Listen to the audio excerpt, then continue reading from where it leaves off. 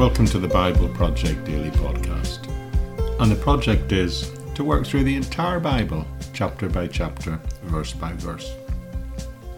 If you're just joining us for the very first time, can I recommend that you subscribe so you don't miss any future episodes and you can join this amazing journey through the whole Bible, and perhaps even consider going back for the start and playing catch up for a little while so that you can do the entire Bible.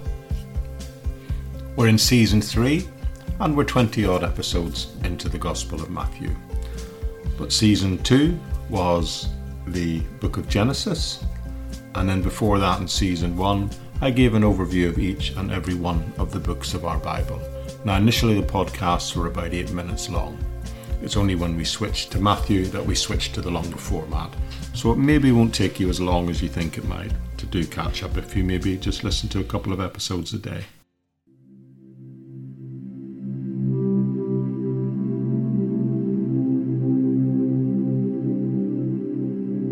Anyway, if you're here for the first time, or if you're one of the thousands of regulars who are on this journey, I'm so thrilled to be here with you, and I hope you really get something really special out of this amazing section of Scripture, one of the most important sections in the entire New Testament, where Jesus speaks in what is called and often referred to as the Sermon on the Mount, and as we're beginning to reach just the tail end of the Beatitudes, the blessings.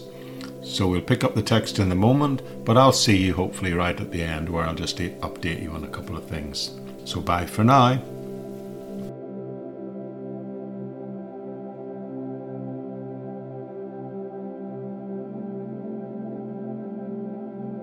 Okay friends, we're continuing to work through the Beatitudes and consider how we can gain the blessings of God.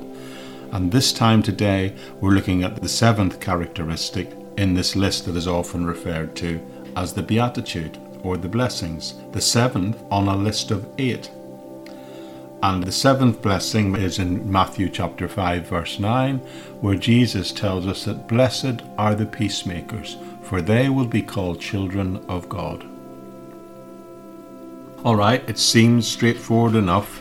Jesus is saying is one of the ways in which we can enjoy the blessings of God, one of the things we can do, the characteristics we can develop in order to gain that blessing is to be a peacemaker. However, I immediately think when I've heard that, how often it's said that history is written by the winners. And it appears to me that most of the people we remember and we recognise and we read about are even considered the heroes of history, are leaders who have waged war and won.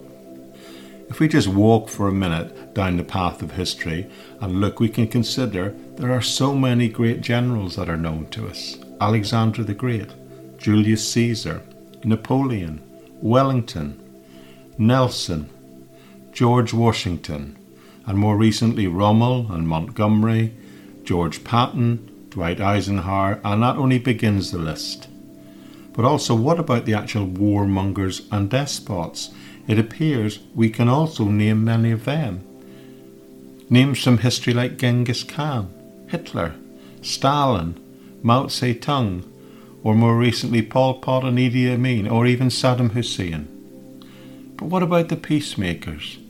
Who at the end of these wars were the peacemakers? I think it's interesting that we seem to know more about the war wagers and the warmongers, and we even perhaps might be said glorify the war maker, but not, it appears, the peacemaker.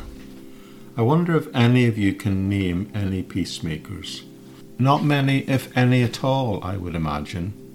But once again, Jesus here seems to be turning things upside down and says the ones who are blessed in the kingdom of God are the polar opposite of the ones that the world lauds or even remembers.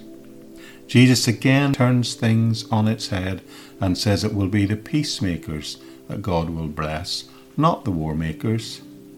But then that raises the question, who are the peacemakers? Who are they today? And what does it even mean to be a peacemaker?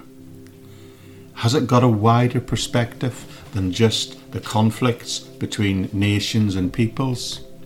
Well, let me define what I believe the Bible says about what a peacemaker is and about what being a peacemaker is.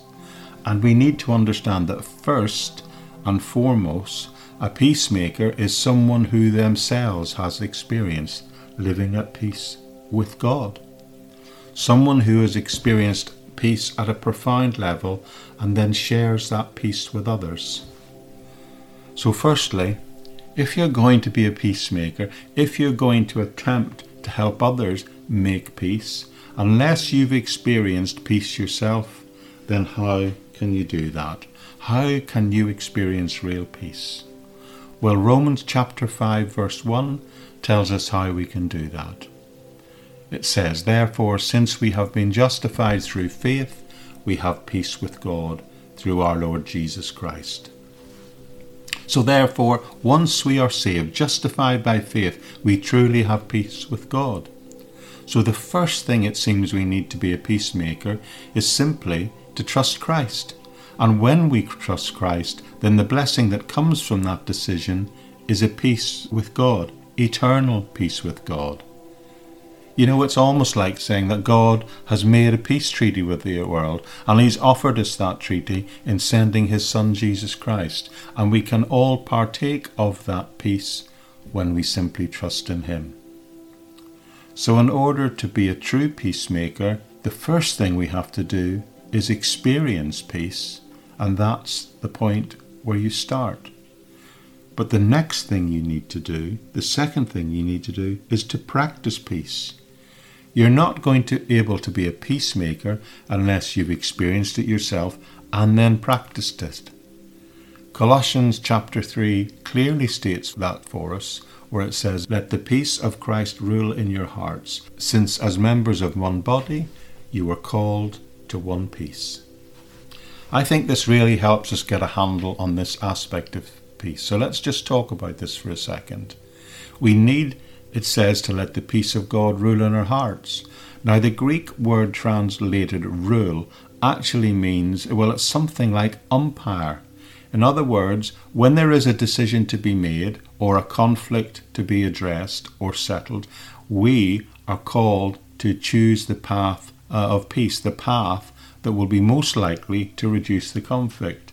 And where there is a choice to be made, we must umpire that decision and base that upon the umpire that is called peace. Now, the picture I have in mind is the one that says that once we've experienced peace with God, thereafter, by having the peace of God rule in our hearts, he is giving the spiritual gift to enable us to allow the Holy Spirit to discern the future path of peace in all our decision making.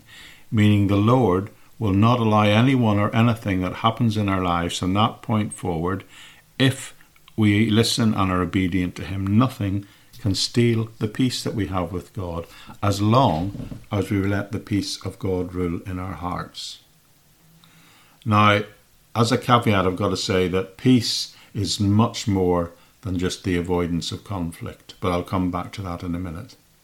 But when we face a situation of hostility or conflict, we too, by experiencing the peace of God, what that means is instead of us getting upset or angry, or even reacting in a way that causes more conflict, we have the potential to just settle back and relax in the peace of God. We should never allow a problem or a person to take the peace of God from us. And by meditating on this truth, thereby we can truly live in peace. To be a peacemaker, you've got to know what true peace actually means. In order to do that, this is something we have to diligently practice. Now, we are limited, sinful human beings, and other people will not be practicing peace around us. But there is always the ability to ask the Lord for his help in living a life of peace. There is, in fact, a rather famous prayer of peace. It's widely associated with the Italian Francis of Assisi. It's worth noting that it's entirely absent from his writing, but nonetheless, this famous prayer calls upon the Lord to make us an instrument of his peace. Let me read it for you. Lord, make me an instrument of thy peace. Where there is hatred, let me sow love. Where there is injury, pardon. Where there is error, truth. Where there is doubt, faith. where there is despair, hope, where there is darkness, light, and where there is sadness, joy. Grant it, Lord, that I may not much seek to be consoled as to console, to be understood as to understand, to be loved as to love. For it is in giving that we receive, and it is in pardoning that we are pardoned, and it is in dying that we are born to eternal life.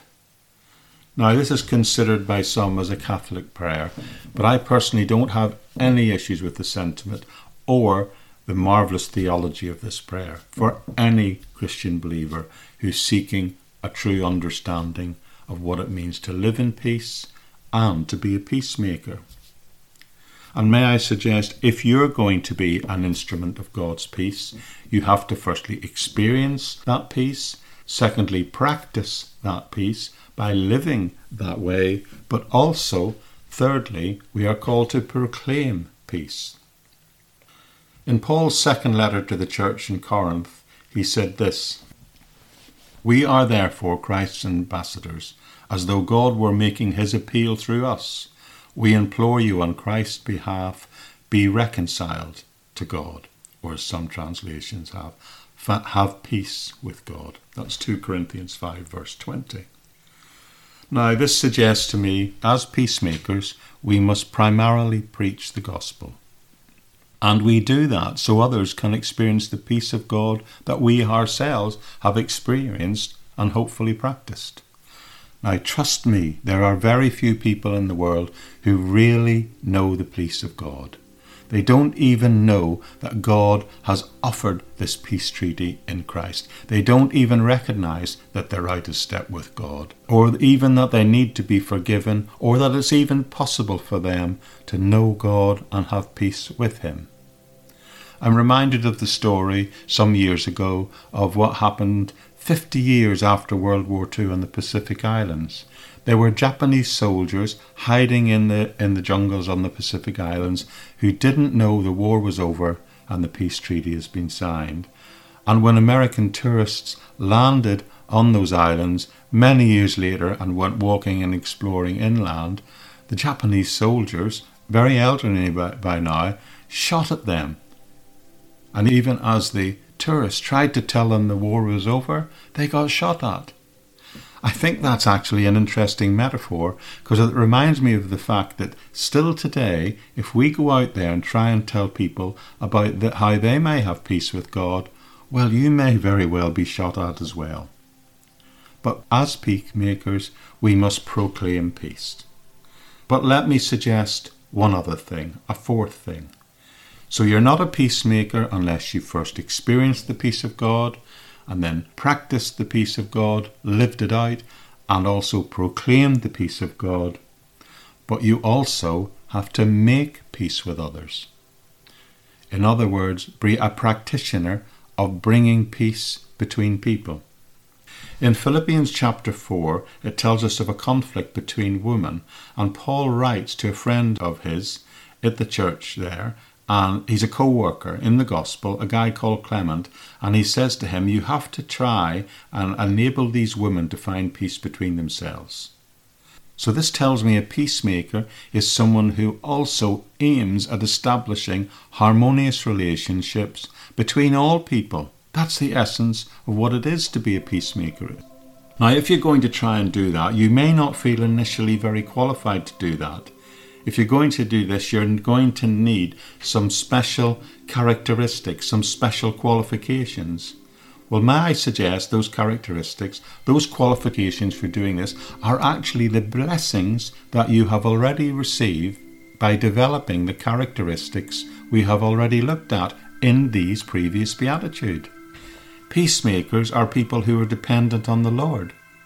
They grieve over the conflict that others experience, and they are gentle in their attempts at reconciliation.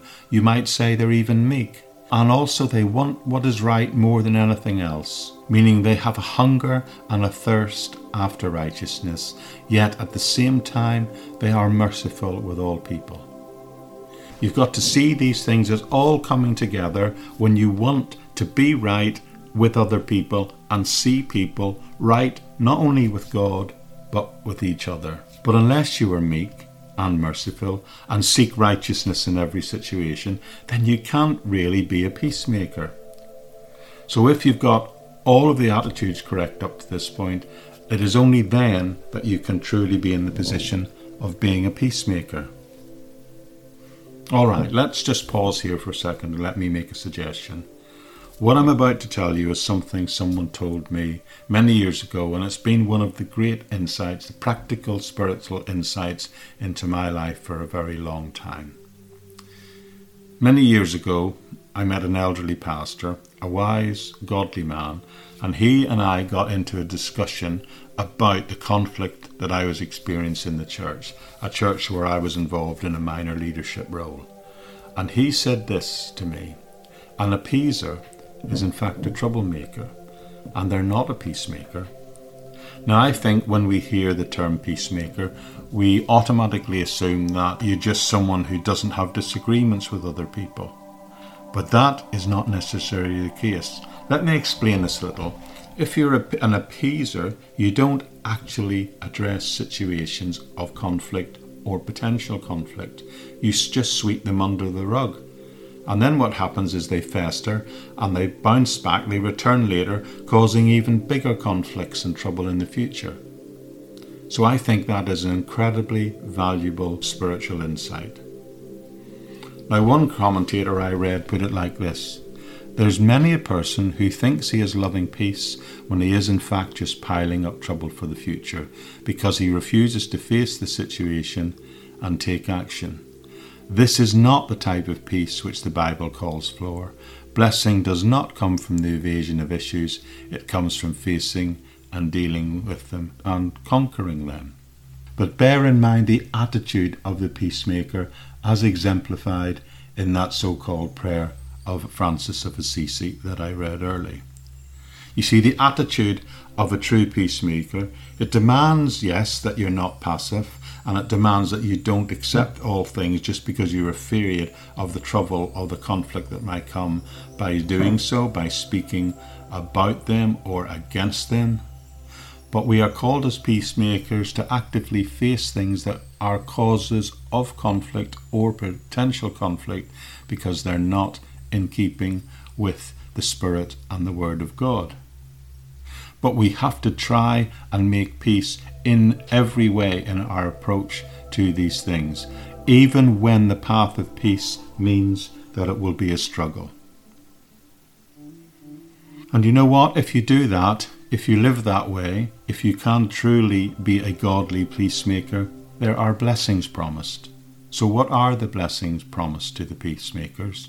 Well, look again at this verse and notice carefully. If you read the text closely, you notice that you're called a child of God or a son of God in some translations. Now, this verse is not just talking about being an offspring of God, as someone who's been born again into the family of God. That happened at the point you accepted Christ as your personal Saviour.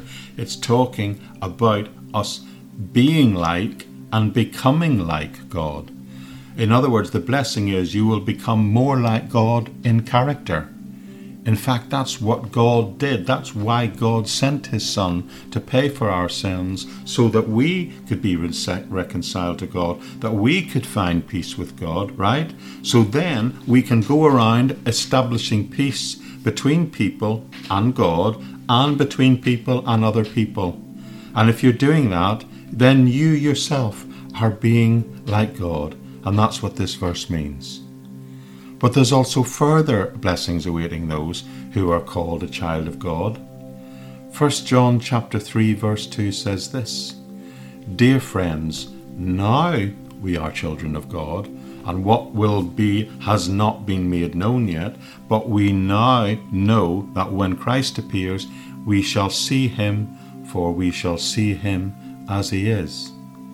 So in the fullest sense of the term, what it means to be a child of God is that one day initially we will see God in our lives and in the everyday and in the blessings and the actions and the deliverances of people in and through their conflicts by the power of the Holy Spirit. But also we will one day stand before the Lord, and then we will see him face to face, and then he will acknowledge us as a child of God.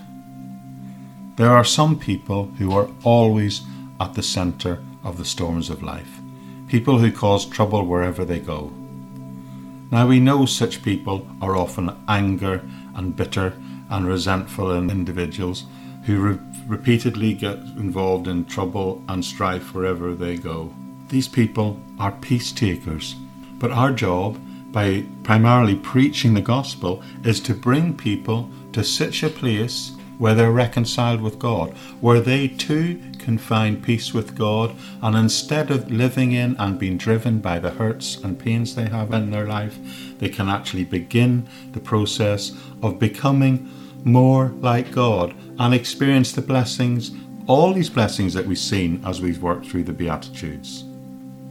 And on the other hand, there are troublemakers, yes, but there are people who are peacemakers. And what they look like is they are gentle, and they want what's right more than anything else. That's verse 6, by the way. They are merciful. That's verse 7, by the way. They have pure motives. That was verse 8. And they unite people and bring people to God and bring the peace of God into people's lives because of the way they live. And that's the current verse. Blessed are the peacemakers, for they shall be called the children of God.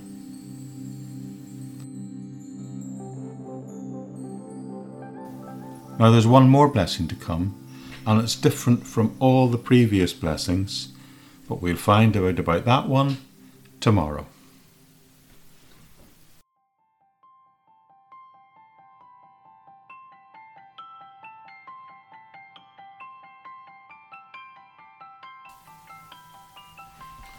Okay friends, thank you for joining me. I hope you're getting as much out of this amazing passage of the Beatitudes as I am, and that you'll continue to come back every day as we work through not only the Gospel of Matthew, but Lord willing the whole Bible chapter by chapter, verse by verse, over how many years it takes. I'd like to thank each and every one of you who've made the decision to come on this journey with me. It's such an encouragement to know that thousands and thousands of people have now made the decision to follow on and make the study of the Word of God part of the rhythm of their daily lives. But if you're here and you've just joined us recently, a couple of things worth pointing out. There's always a transcript of everything I say. And everything I say and do and put on the internet, I put on copyright free in the public domain. It's not necessary for you to credit, and you are most welcome to use it in your personal study time or in the preparation of any preaching or teaching that you yourself are called to do.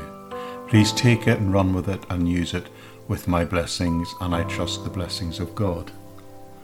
But what would we appreciate it is if you are finding you're benefiting from this, then consider liking or sharing it, or sharing links to it on the places on the internet that you exist in, maybe social media or other places, so other people may be brought into contact with the life-changing words of Jesus Christ, like we're looking at today, and the Word of God in its entirety of the whole Bible.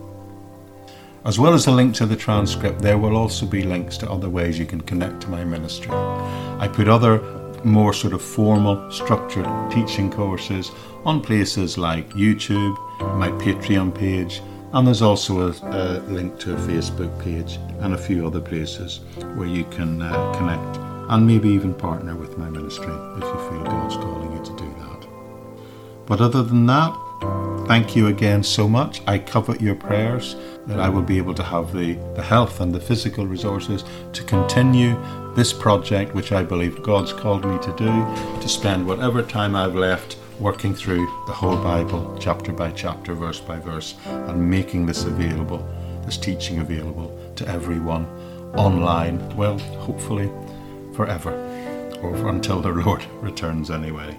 But with that said and that in mind, I just say bye-bye for now, and I'll see you back here, right here tomorrow, or whatever day it is for you. You next open up the Bible Project Daily Podcast. Bye-bye for now.